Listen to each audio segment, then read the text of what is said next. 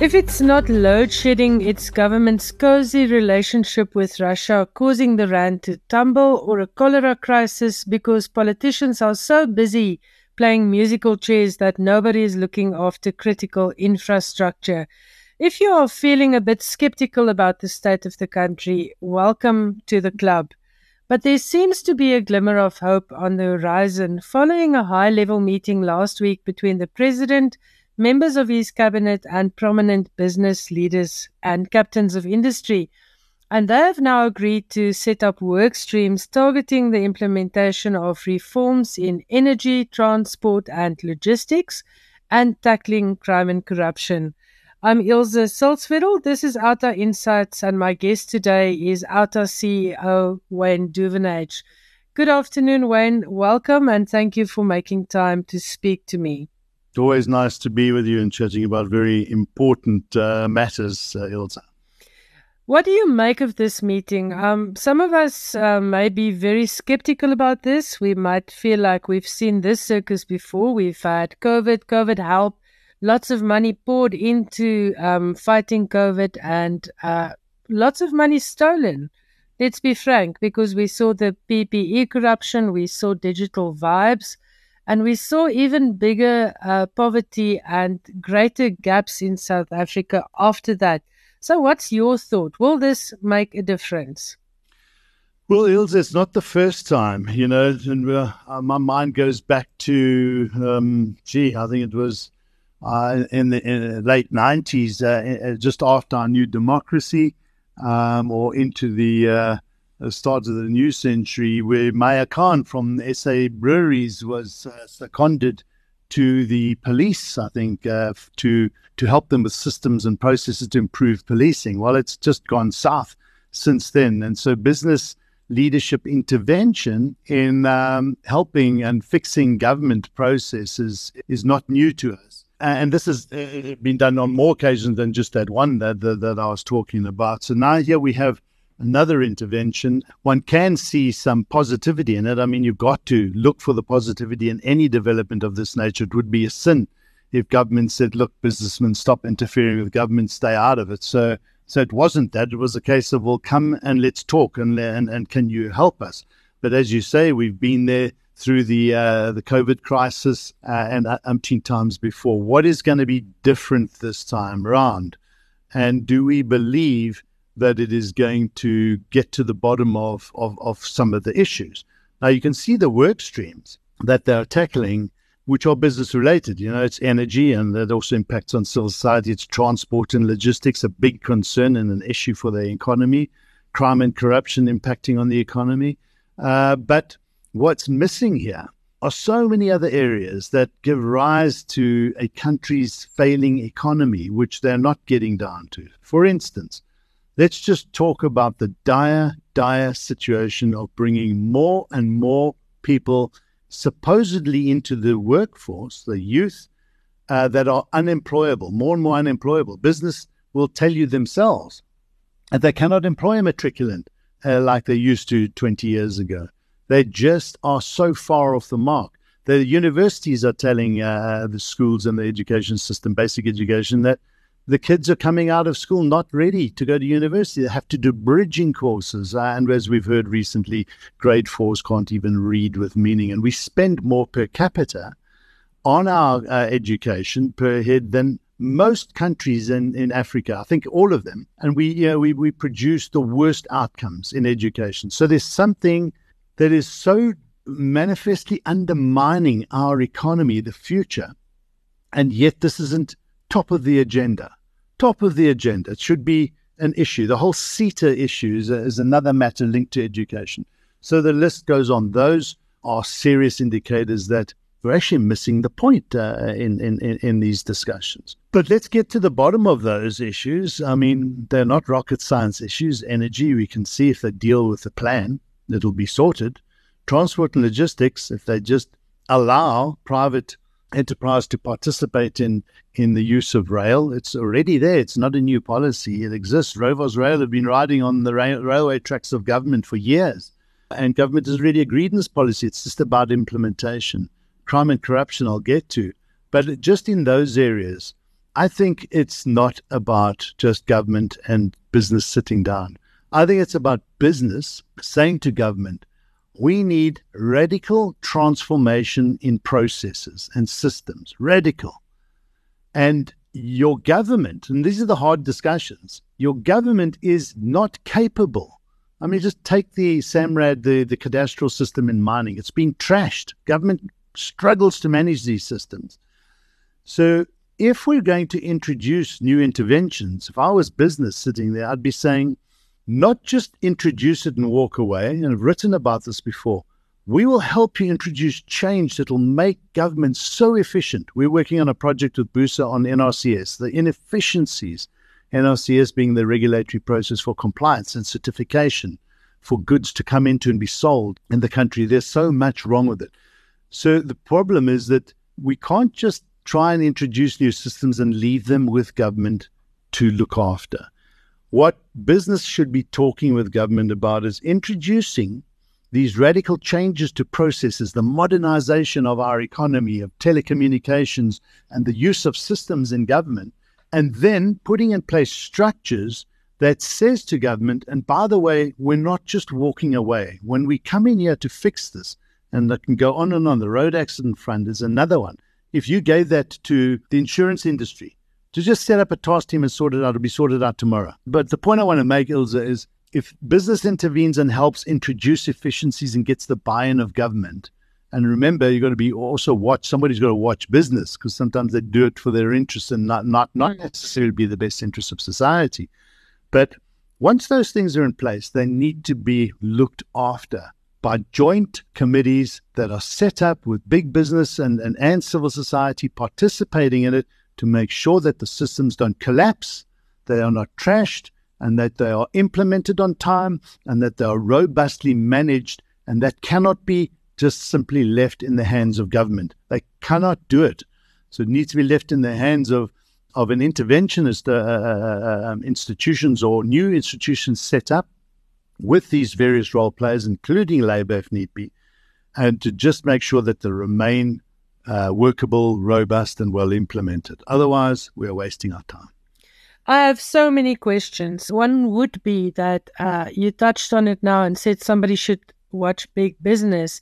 On the one hand, we are working with the Political Party Funding Act, Corruption Watch, and My Vote Counts, and OUTA had a conversation recently about this, that we should watch who gives money to political parties. Now, in this instance, the money won't go to political parties. It will be made available for work streams to help government. But government is still made up mostly of a ruling party that has proven itself to be very corrupt.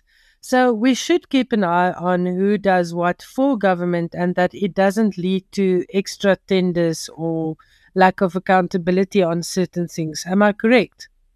Yeah, absolutely. And those amounts that are put into these business initiatives paid for by business are minuscule. And, we're talking about a 1.6 trillion rand budget. And we're talking about efficiencies within government that need to be implemented. And you're quite right. You've got to be very careful. I mean, government should be, we've said this often, get out of the business of business, because it's complex, it's agile. You cannot compete. If SAA will forever be on the back foot trying to compete with an agile private sector, as will Denel on front of armaments manufacturing and competition around the world, and so on. And get out of the business of business, I say, and get into the business of protecting civil society from the abuse of business.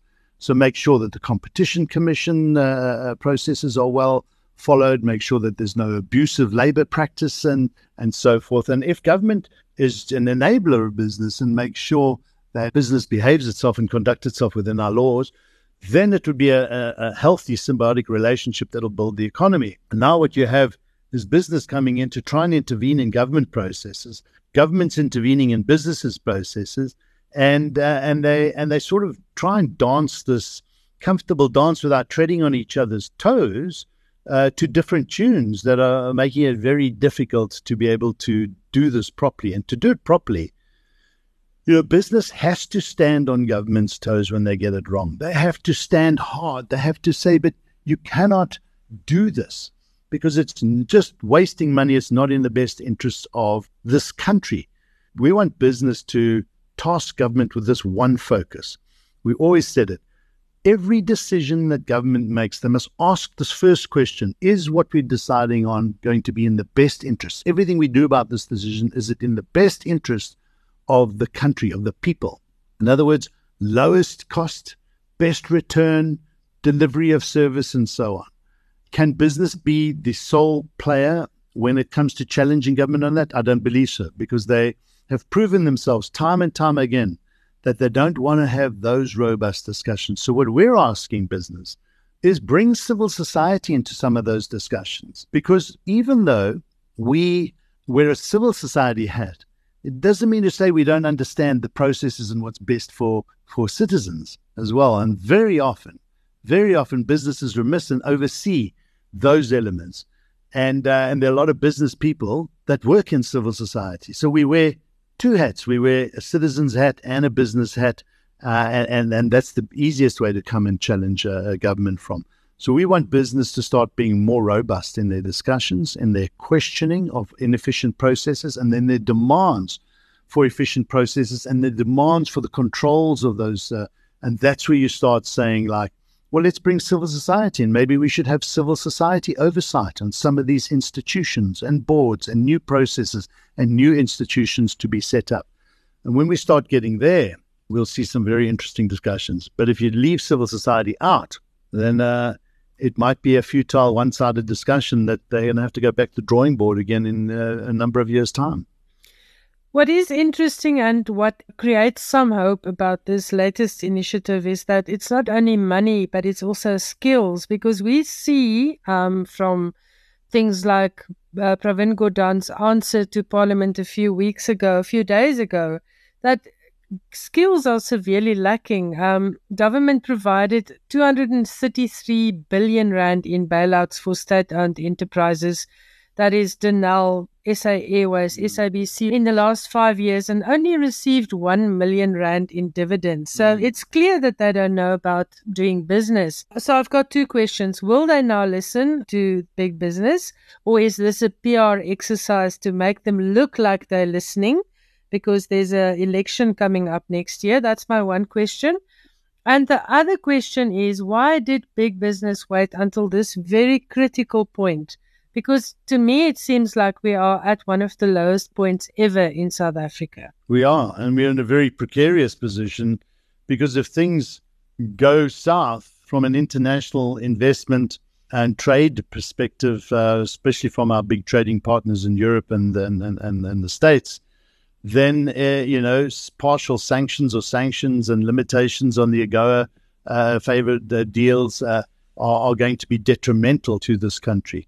So I want to get back to that point you made earlier. Business is going to throw in skills. I'm afraid they're barking up the wrong tree here. We are losing skills every day. We are seeing people leaving this country, skilled doctors, skilled teachers, skilled nurses, engineers. The list goes on. What business should be telling government to do is stop the brain drain, because business is also short of its skills. It can't get skills. So it's now might be handing in a couple of hundred people to bring some skills into the conversation. But the real issue is the skills aren't going to be out there for business and for government to apply or employ to do the job of running this country. So let's deal with the underlying causes of, well, why are our skilled, not only youth, but our skilled middle-aged and even retired people leaving this country when they could offer so much back and we could keep them employed? Let's stop the brain drain. That's a good discussion that business needs to have. And if they do the research, then government might have to start answering some other questions about, well, is BE working, for instance? That's not a conversation I see happening here. And maybe big business is scared to go there because it might sound anti-transformation, but this is not about being anti-transformation. It's about making sure that transformation policy works. So there's nothing wrong with broad-based Black economic empowerment, but when it only enriches a handful of people and leaves the masses behind and does not promote entrepreneurship and the inclusion of a broader sector of society, and it hasn't, and all the research shows that. Why are they not having that tough discussion? Why are they not having the tough discussion on, Mr. President, your NHI bill is not going to work? And not because we don't want universal health care. It's because the way you've structured it, it'll give rise to catastrophic failure of the health system and even more medical specialists leaving the country. Is that what we want? And this is not us saying it. This is the research saying it. Business must have that tough discussion and say to the president, don't do that. Road accident fund, Mr. President, it's a disaster. 20 years ago, the road accident fund was washing its own face, covering all its costs in 4 to 5 billion rand a year.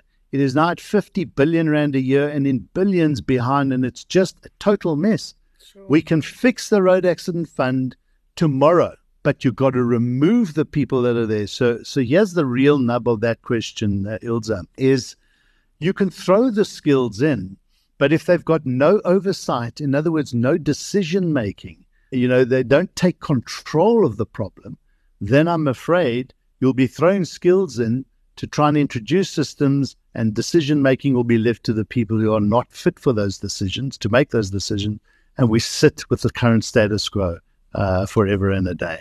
It's about decision-making and ownership of the implementation of those plans that needs to happen, along with the skills, not just throwing skills at the problem. This brings me back to my second question. Is this just a PR exercise from government, from the ruling party, to say, look, we admit we made some mistakes, we are listening, and next year we will do better? Is this what it is, or should we expect a little bit of political will to actually make this work?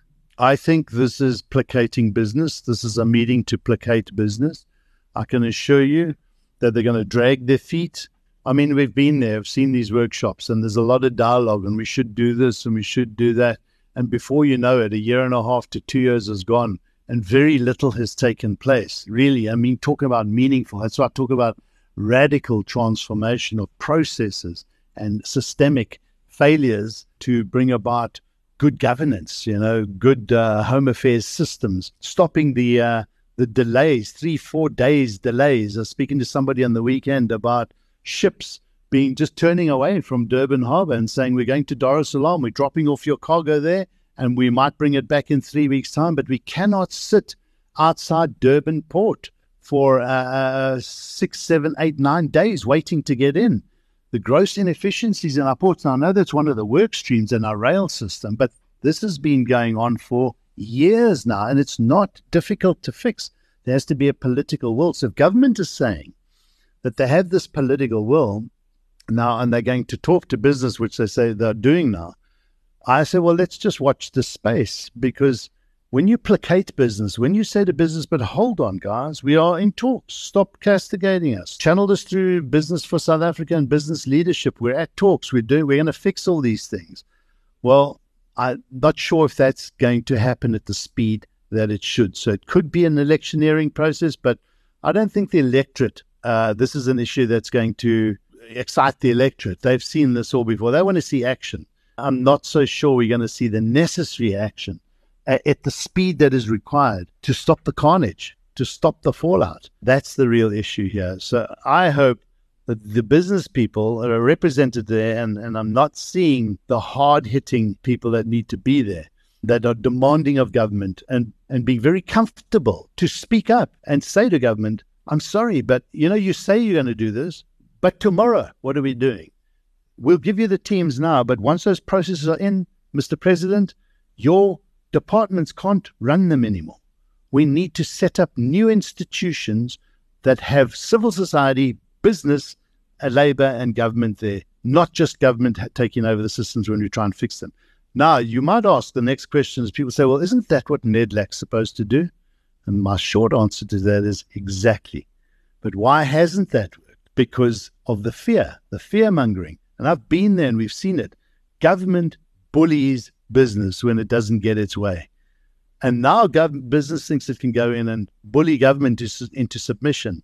Well, we've got to see this working properly. It's not about bullying. It's about listening with respect and taking tough decisions. And business doesn't know how to be tough on government. And that's why we say, bring civil society into some of those discussions, not because we're the only ones who can be tough with government, but because we know the process of holding government to accountable, which is very foreign to business. We understand how to put government into a position where it has to implement properly. And I think we can find a good relationship there. And we can play the bad cop when it comes to the tough work that business doesn't like to do, which is holding government to account.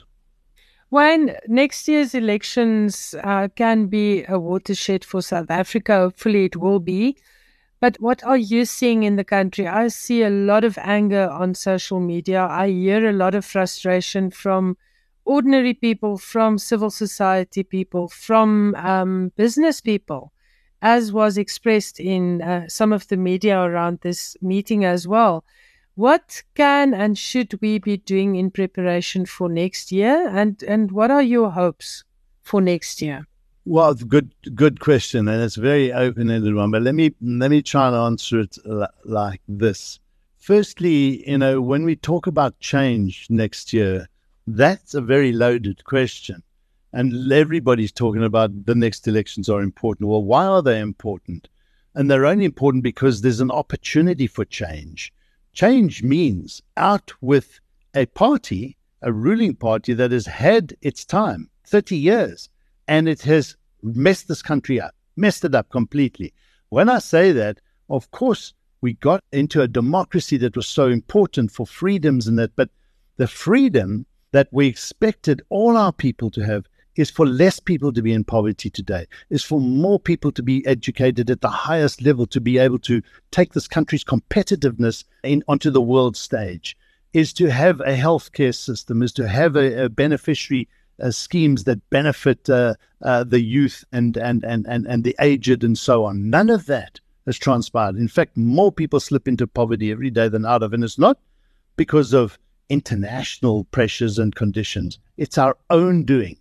It's our own making. There are countries that are worse off than us, that are firing on all four cylinders, overtaking us in Africa and in the Middle East and in Asia, that are leaving us behind. And when we get left behind, I'm talking about transformed industries like electric vehicles, like energy, telecommunications. You get left behind. It's hard to catch up. So we've got a chance for change. And when you start talking about change to the masses, to the people out there, there's a reluctance to go against a party that is supposedly brought about our freedom as a nation. And that's the conundrum, that's the difficulty and the challenge that we have to have those hard conversations. Change doesn't mean that there are no social grants next year. Change doesn't mean that there's no free education and university education and so on. Change means change in government, because there's more than enough money and we have got more than enough diversity, resources, tourism, all the opportunities to be one of the most dynamic countries in the world. And that vision cannot be unlocked by a political party that has taken us south, that needs to be challenged. And that's where we come full circle to business needs to tackle and challenge head on these bad decisions and bad policy decisions and bad geopolitical decisions that our government is taking for reasons that very few understand. When you hear some of the discussions taking place, you ask yourself, but on what is the reason for that? We understand we're sovereign. We understand we can freely trade with China and Russia and any country in the world. But it's not about that. It's about the political decisions that are taken that alienate us from the rest of the world. So next year is a big opportunity. The question is, how will this country seize it? And the next part of that question is, what is it? It now becomes up to civil society, that's you and I, to start introducing interventions. Because one thing that's not on that list that business and government are having is the uncomfortable decision of local government. Local government are left to flounder with people. Look at our mayor in Joburg. Joburg is a 65 billion rand budget annually. And you have executive mayors that wouldn't qualify to run a kindergarten, I'm afraid to say. Seriously. So what are we doing? So the politicians are just playing games and politicking, and we have to sit and pay increases in our rates and taxes and more for services that government isn't delivering, and that the citizens and the residents and the businesses in these towns and cities are saying, no, thank you. And it's not as if you have to reinvent the wheel and go out there and get international help or business help in fixing local government. All they have to do is look, where are our municipalities working? Why are they working? And where are we failing and why are we failing? And I'll give you a nice discussion, a quick anecdote. The mayor of Saldanha, which won the best in Ratings Africa, best run city with Midval, both run not by white people. Okay, so it's important because this is not a race issue that I raised that. And everybody says, yeah, but now you're bringing a race into them. Not. The mayor of Saldanha, I forget his surname, Truta, I think, said to Nkosazana Dlamini Zuma at a recent Lekgotla they had in November last year on local government. He said to her, I will come if you allow me and give me your worst run municipalities, your problematic ones, and I will bring a team and we will come and help them turn their town around. Because we've got everything jacked up in our town. We are here to help. We'll bring our team in and help you fix some of these towns. And she said, will you? Would you really do that? And he said, of course. This is not about politics. It's not about a DA-run municipality coming. This is about the residents of your towns and cities. We'll come and help you. And she said, well, that's great. Let's have this conversation soonest. And he said, I'll come on one condition. In fact, two conditions, Madam Minister. The first condition is that we're given the powers to fix the town. You know, we will make the decisions then. And the second thing is we will lay charges and arrest people who are involved in corruption. And he never heard from her after that. She never took up the opportunity. That's the problem that we have here. Now, if business can have those tough discussions, and let's remove politics and say to government, if you want to be competent, we're not going to throw skills. We need to throw management of the processes into that formula. And we need to throw in the ownership of those processes going forward. So they cannot be hijacked again by inefficient cadre deployment appointments. And if that hard conversation takes place, then I think we'll get somewhere. But if it doesn't, we'll be sitting here with another business government Lekgotla in 2 years with another attempt to try and dig us out of an even deeper hole. And so says Wayne Duvenage. He's the CEO of OUTA. And you've listened to OUTA Insights. That's our podcast. If you like OUTA's work, please go and have a look at the website at outa.co.za. And please help fund us, because we only exist because of public donations. And also, if you like the podcast, please tell your friends about this. Wayne, thank you very much for your time. Thanks, Ilse. All the best.